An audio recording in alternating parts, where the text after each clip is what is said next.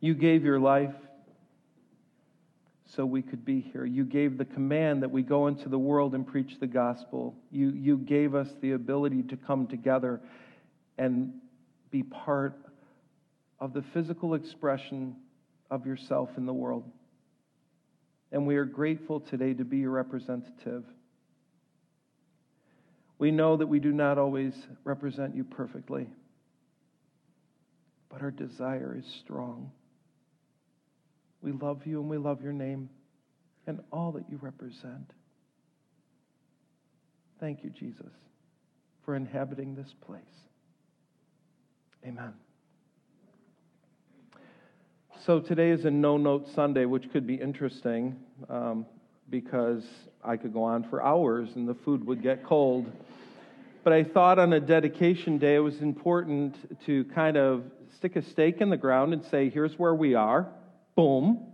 Right here, right now, September 9th, 2018. Here's where we are.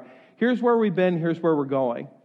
So let's talk a little bit about where we've been. And when you hear where I'm going to start, you're going to think this is going to go pretty long. Our church started in 1881. A bunch of Swedish immigrants came over from Sweden, and they congregated in the Joliet area. And there were people who had just an absolute passion to see lost people come to Jesus. And they said, we've got to gather these Swedes, and we got to bring them into the family of God. And so they gathered together, and they started this church, and the church flourished. And if you look at the early records, which are in Swedish, but they're translated, so I could read them. If you look at the early records, early on, people were coming to Christ and being baptized like crazy. It was amazing. It was an amazing season. And they get up to about 1930, and they realize something. If we don't change our language, this place that we love, the First Swedish Baptist Church, is going to be a memory. And so they did two things. They changed their name and they changed their language. And I got to tell you, all I've ever done is change the name of a church a few times, but I've never changed a language, which is the equivalent of changing a nationality, changing an identity completely. You would think it would have rocked the church apart. I read the records and I see that they still kept a Swedish-speaking Sunday school class going for the people who love that pure language, while the profane English speakers did their thing in the rest of the church. And in time, the church transitioned and grew a little more. And then they moved. They moved from the old building over on Jackson Street to Bethel Drive. And something happens during this season that's kind of sad, and it happens to churches. The church stopped looking at the field and they started looking at the fold. They stopped looking at the one lost and they stared at the 99. There was a lot of what about me going on. They did an assessment in 1983, and these were the words of the people summarized by the assessor. There is a lack of a spiritual dynamic in this church. We had become a union hall. We had become a moose lodge. But you name it. We had become something that was a great gathering of people, but not necessarily a place that was working to see people come to know Jesus. But God always leaves a remnant. I love remnants. God always leaves a remnant of people that He implants His heart in, and He says, if you pray, if you humble yourself, if you seek my face, I'll show up again. And there was a group of people that prayed, and they prayed, and they prayed, and they prayed. And in 1995, I got a phone call from a guy who sounded like, I'm not kidding, about 5 million years old. I'm thinking this guy is older than dirt. His name was Roger Swank. Turns out he had something called vocal dysphonia that made him sound much. He was only 65, although I was 32, so that seemed really old back then. And he called and he said, our church is looking for a pastor. Would you come and consider us? And I came and I looked, and I'm telling you what, first visit I just went, absolutely no way. No way. I could smell the clubbishness everywhere. And I'm just going, this is going to be a battle above all battles. But I kept having conversations with Roger and hearing his heart, hearing his love for the lost and his love for Jesus. I kept thinking, if we could team together, we could do some real damage for the kingdom of God. And we came to beautiful Joliet, Illinois. Mountains, prairies, beauty everywhere. You know, the first time they put us up, they put us up, I think it was is it the Comfort Inn? I don't remember what it's called, but we're staring out over the Cub parking lot at those stacks on the electric thing down there going, this is a really pretty place. Pretty doesn't call you to Joliet. God calls you to Joliet. We came. And we started seeing some beautiful transitions. We started seeing some things take place. We started seeing some things happen, but at the same time as they happened, the clubbishness was just like, man, we can't let go. We can't let go. We changed our name. That was amazing. Nobody ever thought that would happen. People that knew our church and our church's reputation were like, there's no way that's going to happen. And it wasn't long after that, actually. Today, I mean, this is crazy, but today, God has just this incredible sense of humor. Today marks actually one of the worst church business meetings we ever had. A day that the soul of our church was at stake. I'm not kidding. It was brutal. And during that week, it was one of the only times I crafted a resignation letter. And I talked to Roger about it, and he said, well, here's the thing. If you leave, we leave, and the church dies, because it would have. I'm like, all right, I'll give it a couple more weeks. And then just this fresh wind started blowing into that place. This amazing fresh wind. When people took their eyes off themselves and put their eyes on God and His mission and lost people, amazing things started to happen. And we went from the smell of death to, oh my goodness, we're growing so much, we can't fit in this little tin can we live in anymore. And we started looking for property, and I think it was 2003 or 2004, something like that. We come across this beautiful piece of former farmland in Shanahan, 14 acres, and we're like, you know what, this could be it. In fact, Roger was the one and came and he did the negotiations with the family, and before you know it, we own this piece of dirt. Yay, dirt! And we waited and we worked on fundraising and all those sorts of things. And we just kind of kept saying an ideal time will come. And in 2007, we had a group come in and do an assessment with us. And the first thing they said was, you need to get out of this building yesterday. Like, okay, well, so we went and put a for sale sign in the front lawn. And we started preparing for a move. And late 2007 and early 2008, we started preparing to move out of our old building. And it was an exciting time, and I got to admit to you, it was a terrifying time.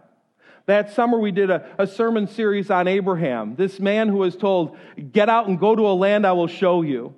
Now we knew we were going to be moving over to a school in Shanahan, so we got that part. But honestly, we had no idea where God would take us or the speed at which God would take us. There was an awful lot of faith involved in the move. And honestly, it was terrifying because I'm realizing we could move this church out into a school just to put a gravestone and say, here's where we died. 3 things happened during that season that made this an incredible test. A bunch of people that said they were going to come with us said we're not coming. That in itself was enough to say maybe we shouldn't go, maybe we should stay. Architect came to us in August and said, that building that you were going to build for $3.5 million, it looks more like close to 7. Is that okay? And he still got paid. I don't know how you do that. I want to be an architect. Anyway. And then this crazy little thing called September 2008 happened. You remember that little crash? That little financial thing that happened? All these 3 converge, and we're like, is this the time to leave? Is this the time to do this? But God said, get up and go to a land I will show you. And so here's some beautiful irony. Tomorrow they're going to stripe the gym floor. It's got to dry a little bit. We're not able to do our children's ministries in there until 2 weeks from now. Next weekend was our last Sunday at Bethel Drive. And the weekend after was our first Sunday at Shanahan Junior High. 10 years, almost to the exact date. Come and see what God has done. The school was not an easy place. Oh, the school was wonderful. I mean, the facility, I loved it. The principal's like the best principal in America. Janitorial staff, the custodial staff, out of this world fantastic. We got along famously. We'd still be there, if not for the fact that people look at a school and a church and a school and think you're fly-by-night. We'd have people say, well, you're fly-by... We were 1881 we started. We're not fly-by-night, I promise you. We've been around. But we knew we needed a permanent home. And you know, during that season, we've talked about in the past, there were some hard times, dark times. And we were shrinking, and we were, you know, all this. And I'm like, what in the world's going on? There came a point that I was seriously wondering whether or not it was time to sell the building and merge with another church. Just call it. Just call it. And let's at least use what God has given us usefully with someone else. Team with them. Let's go. Met with the builder specifically to find out that we could not build and that we should sell our property and that we should move on. It had become so dark that when I'd come driving down Route 6, I wouldn't even look in the direction of the property. I'd look the other way.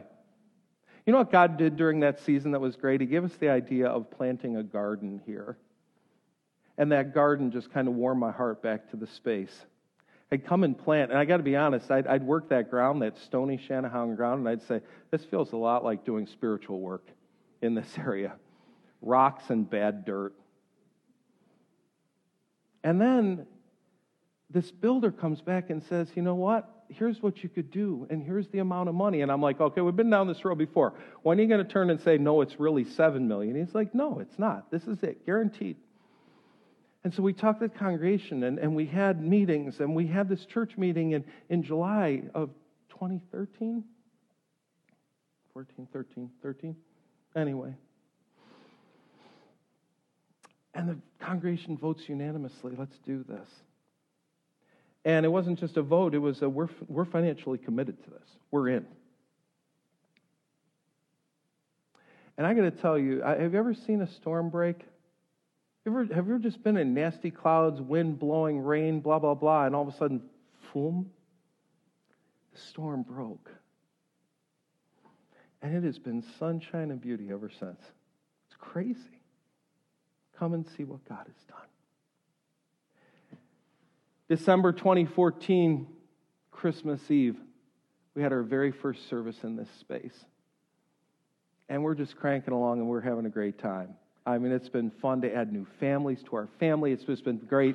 I got to admit, being in Illinois has been challenging. The relocation factor, I'm starting to feel a little bit more like we're a military church where, you know, you're kind of shipping in and out all the time. But it's just giving us opportunities to involve people faster and to get ministry going. And it's a great time, a great run. So we're in this season, and at some point, I believe it was Kim, says, you know what we should do? We should build another building. And I'm like, you are out of your picking mind.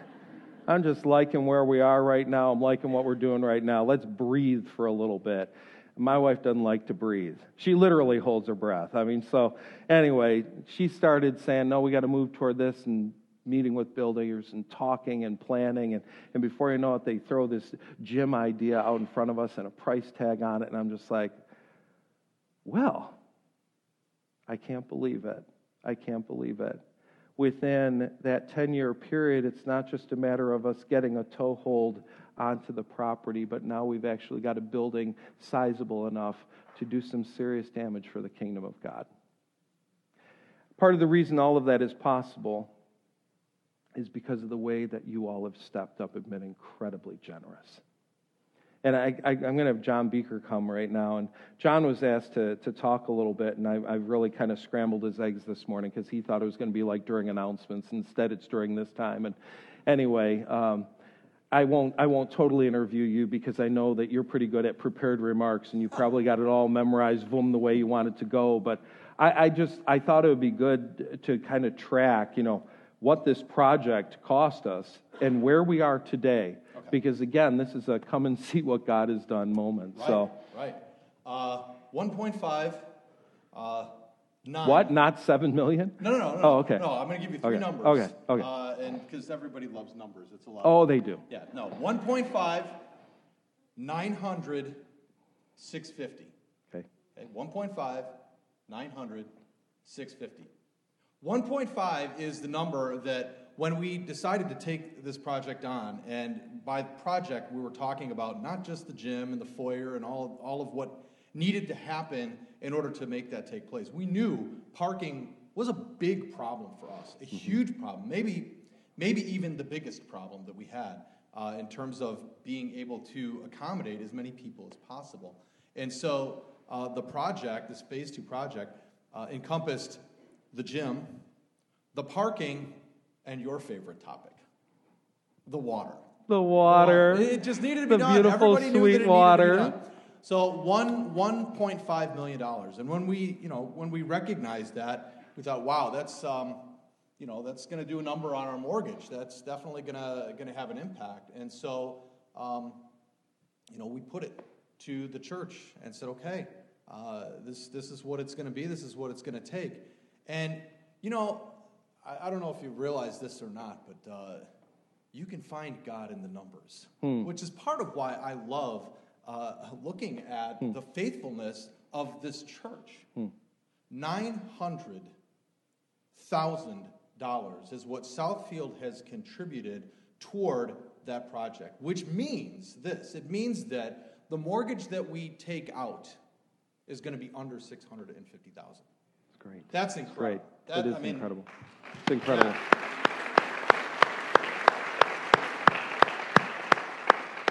As a group of leaders, we never thought that was going to be possible, and by the faithfulness of the people here, that's where it's at. So there's a little bit more to go. There are a few things that we're not doing. We haven't purchased sound panels because we're conservative, and that's what we do. We wait on these things, and so really the message is. But we went crazy and did a gym floor. We did. We did, and the floor is going to be awesome. The floor is. Wait. Later today. Take your shoes off and walk on that thing barefoot. I want that thing at home. This is a great floor. So we're it's a excited great about floor. But between now and October, we close our loan ostensibly in October. So between now and then is a great time. If you are encouraged and want to give to the building fund, it makes a difference in between now and October. It always makes a difference, but between now and October especially. Thank you, John. Thank you so much. He knows that numbers and me get very scrambled, so that worked out beautifully. So we said today's a stake in the ground, where we've been, where we're going. I thought that a great hinge moment right now would be to go back and look at a really beautiful moment. 5 years ago, a little over 5 years ago, we had a set of people who were involved in just a kind of a beautiful drama about a dream. Little girl, little Aubrey Lakin, who is now a preteen, Jacqueline, then Kenyon, who's now married and about to bring a baby into the world.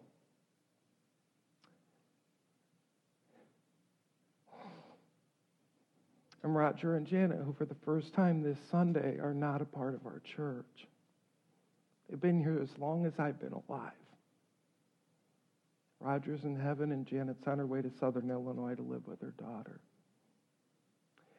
This is a little different version than the one that we put out. Normally it was just music and pictures, but in this one, Roger actually talks about the dream that God gave him for what could happen here.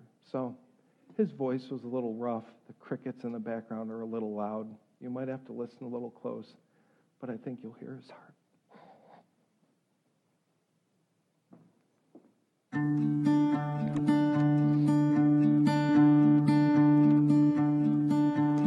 I was a little girl alone in my little world who dreamed of a little home for me. I played pretend between the trees and fed my house gas sparking leaves and laughed in my pretty bed of green. I had a dream that I could fly from the highest swing. I had a dream.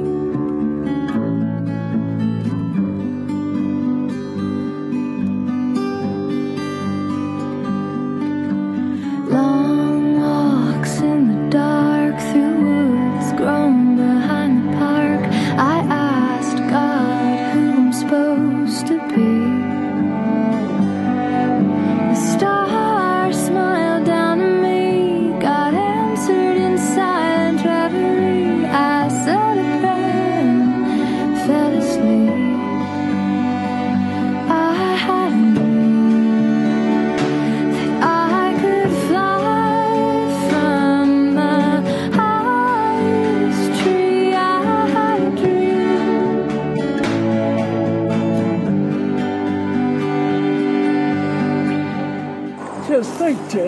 It was 8 years ago that we stood practically the same spot. And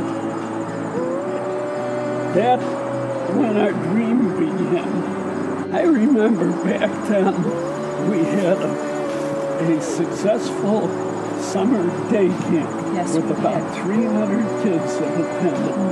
And most of them were from our church.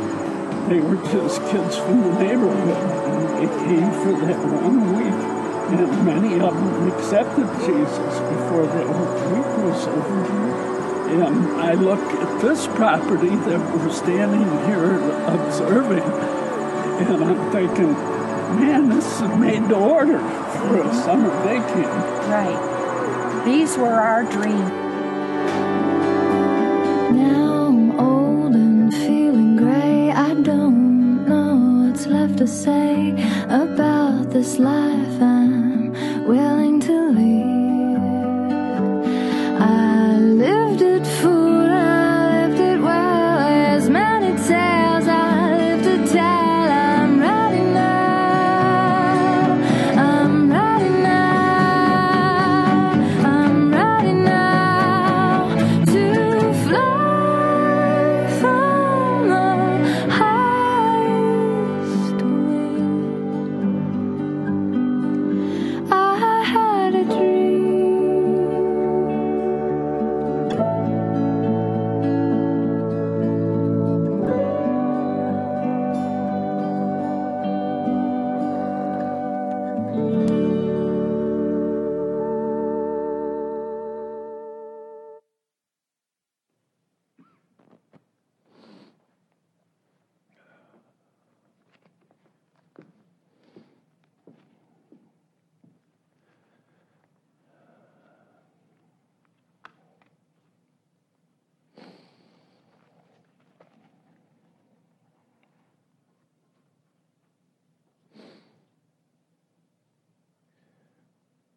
Said yesterday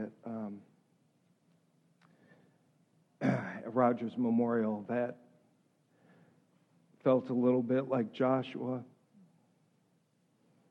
standing there at the Jordan River, staring back at Mount Nebo, knowing he was staying and we needed to keep moving. Told him for a long time that I refused to do ministry here without him. And I promise you today from heaven, he's saying there's work to be done. Get at it.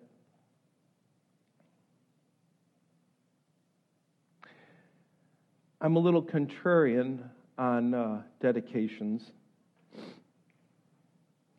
I'm not a big believer that we dedicate places. A place is a place is a place is a place. The place is made different because of the people that are there.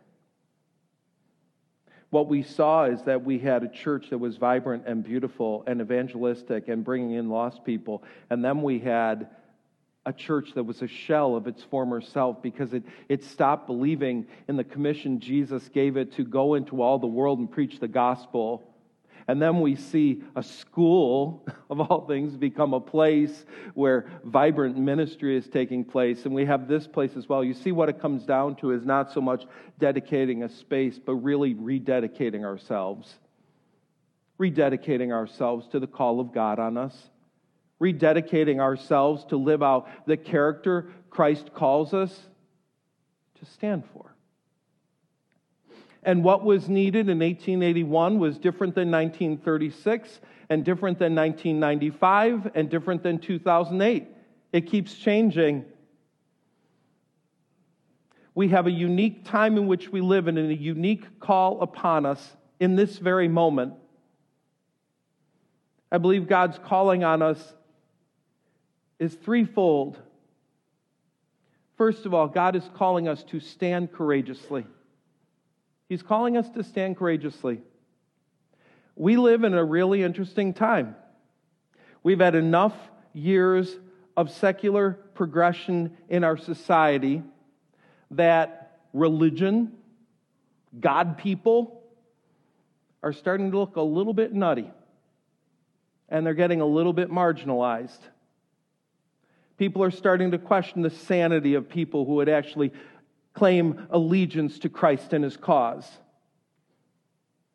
More than ever, we need to stand courageously for Christ. And that's not always an easy thing to do. I would say it's never been an easy thing to do, but people used to be more polite about it. Now there's actually overt hostility toward claiming the cause of Christ. We've seen it. We've seen it in the news recently. We see Daniel Murphy come to the Cubs, and the press and the radio chastise him for taking Christian values and saying, this is what I believe. We've seen nominees, government nominees, that get chastised, sure, for their political stance and sure for their record, but for being people of faith. And the fact that their faith might actually influence their life. We need to stand courageously for the cause of Christ. We need to stand courageously on God's unmorphing word. It does not change. We need to stand courageously. Now, you may hear that as some sort of call to be the church militant, and that's not what we're talking about. We're talking about simply being able to say, I stand with Jesus and what Jesus said. Continuing to be a light in a very dark world. We need to stand courageously. Now, let's balance that, because balance is where God has us living. We need to love compassionately. Just love absolutely compassionately.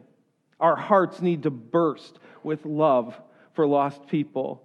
Part of the reason we read those 3 stories from Luke 15 earlier is because that older brother had lost a love for his lost brother.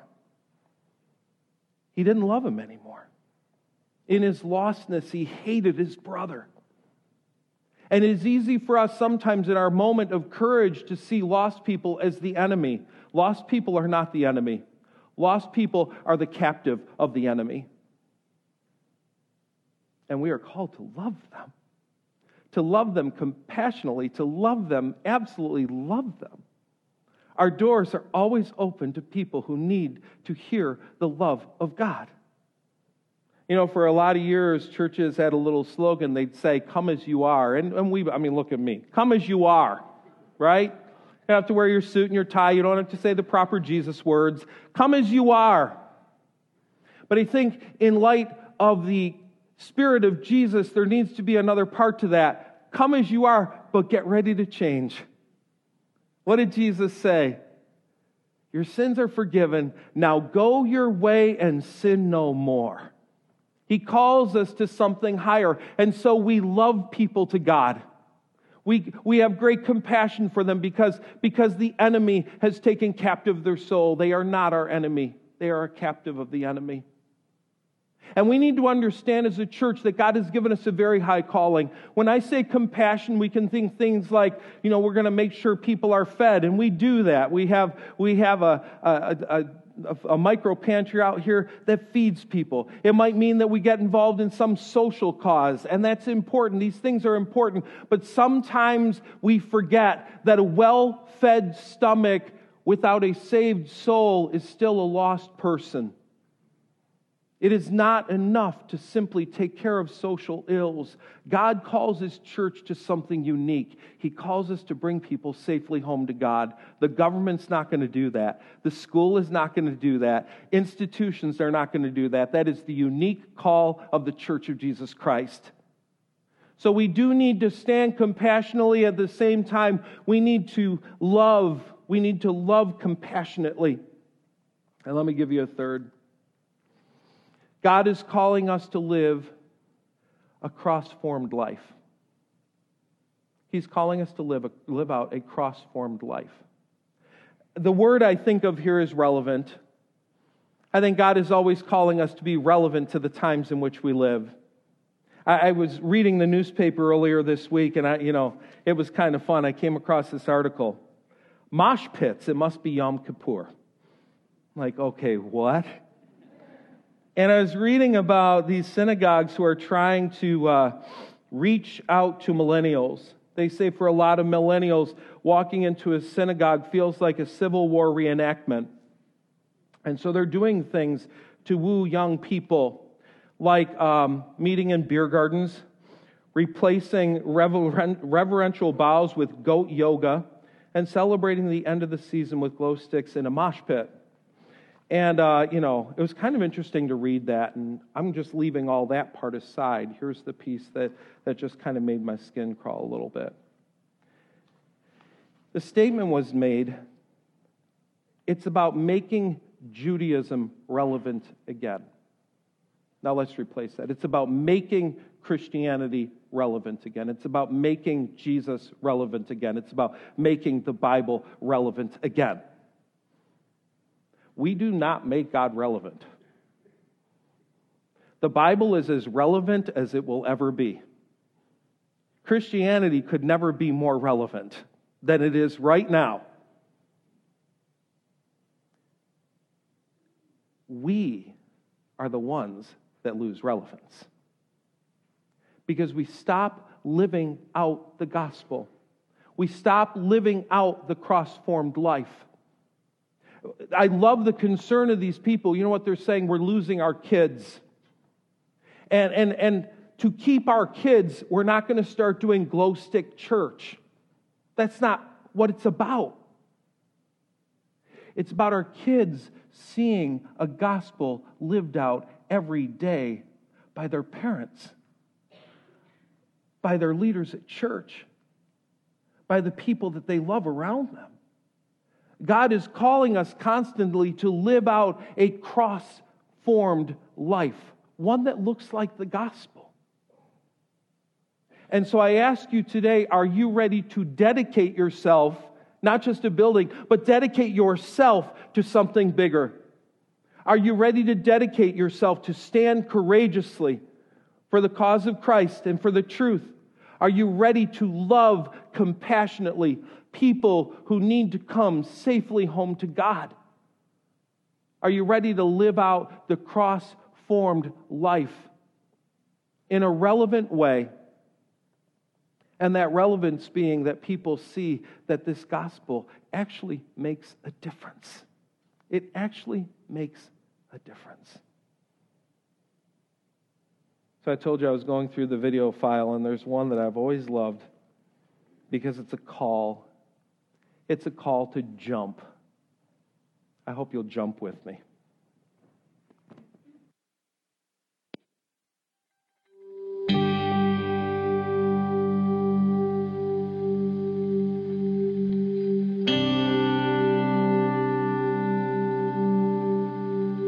What may come? What may come if we live the gospel together? What may come if, unsatisfied with polite conversation, with controlled encounters, with keeping quiet, we risk stepping into our intended adventure and hasten fleet-footed into the bright white of lives as they are made to be lived? What may come if we endeavor together to resemble Christ, believing in the value of others in such a way that elevates their comfort, their joy, their hopes, and their dreams above our own. Forsaking the things we are told should matter to us, laying down our rights, sacrificing our positions, giving up our means to discover new ends, risking all for the sake of the gospel, doing this for the sake of the gospel, unified for the sake of the gospel. What may come if together we step boldly into the staggering idea that many can be one because one died for many?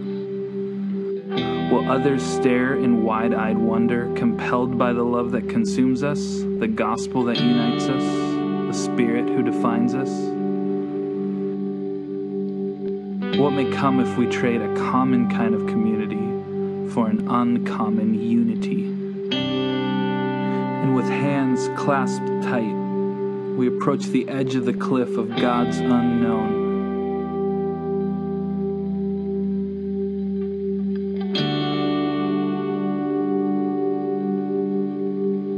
And step off together.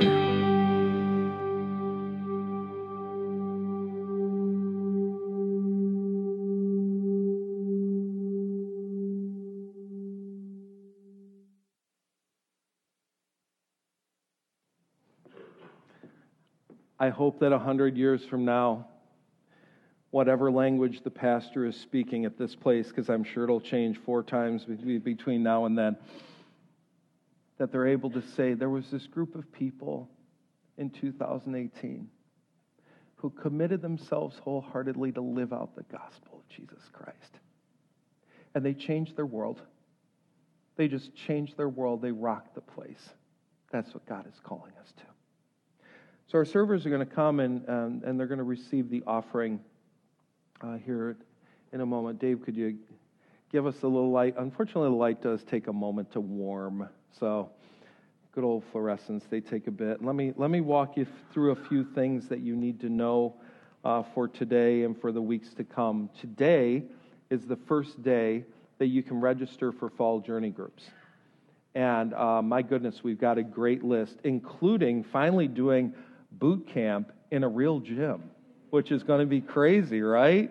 That's just going to be wild, and so many great options. So we're gonna take more time next week featuring the options, because I think you're gonna love the selection. It's a great way to get involved in growing relationally.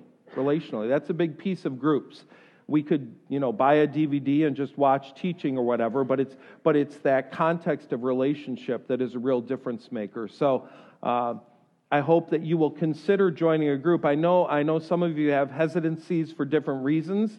Some say, they're nervous about joining a group because when they come, everybody seems to know their Bible more than they do. And, that's why we do this. We do this to go ahead and grow. Nobody is looking down their nose at you, thinking, oh, you should know more or do more or something else. They're just encouraged to be able to bring others along on the journey. So make sure you take a good look at that list in your folder today and start to think about the group that you might consider joining. Revive is on for tonight, so they'll be nice and full. In fact, I believe at least one of them may even be still drying out from his baptism. So it's going to be a great time for them to be able to celebrate tonight. Right now, we are going to be on the move, which is really just a fun part of today. Everybody involved in doing the service is like, wow, we're only doing this once today. We better get it right. You don't know it. 9 o'clock's our practice service. 10:30, we're sensational. Now, all the goofs happen at 9, so sorry about that, 9. We'll give you a discount on your offering. Anyway,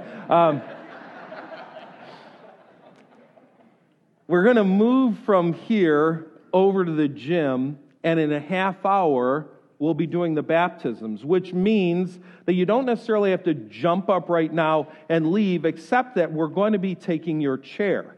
So you'll have to sit on the floor. But anyway, this is going to be some incredible chaos, okay? Because we're going to have chairs leaving here, and if you can carry some chairs over, that'd be great. Please carry them, don't drag them. We'll have stripes going to the gym. We'll have to paint arrows on them and stuff. So anyway, take those on out.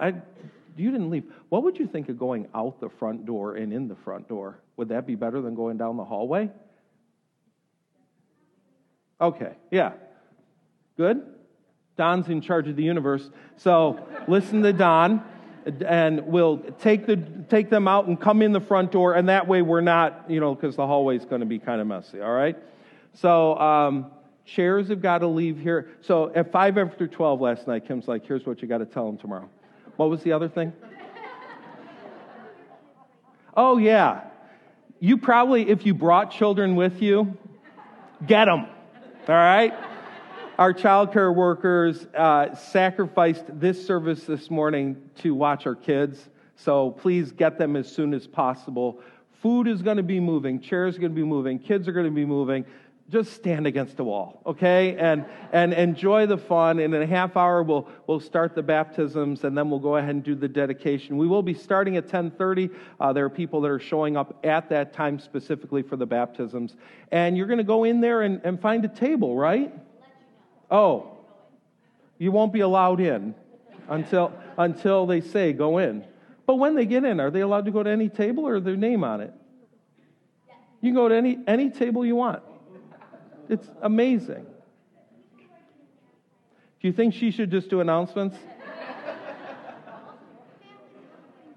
Oh, that's right. Yeah, so if you're getting baptized, we actually would like those families to sit up toward the front so they get a little bit better view of what's going on, okay? Let me just tell you this cool part. So we got this indoor baptistry. It's portable. And part of what we're going to be doing with that is talking to other church plants and saying, y'all don't have a permanent facility. If you ever need to use our baptistry, give us a call. Free of charge. We want you to be able to use that. There was a church that actually did that for us. Community Christian in Yorkville did that for us when we were over at the school. And so that's just a piece of fulfilling Christ's mission that we think is really beautiful. So it's going to be an interesting day. We've not used this yet. We were going to do some sample baptisms, and the water was a little too chilly still. So we're just kind of hoping the whole thing doesn't collapse and we're not in the news. But anyway, it's going to be an adventure. Being a Christian is an adventure. All right. So why don't you stand and we're going to pray. Father God in heaven, as we think now about whether or not we want to live out your calling, we want to dedicate ourselves to your purposes, I pray that the words we say will not just be a glib statement, a signing the legalese, but that we will mean it. That we'll say, I'm ready to stand courageously for Jesus and the truth. I'm ready to love compassionately like I never have before, loving people safely home to God. And I am ready to live out that extremely relevant cross-formed life, that people will see our good works and glorify our Father in heaven. We pray this in the name of Jesus. Amen.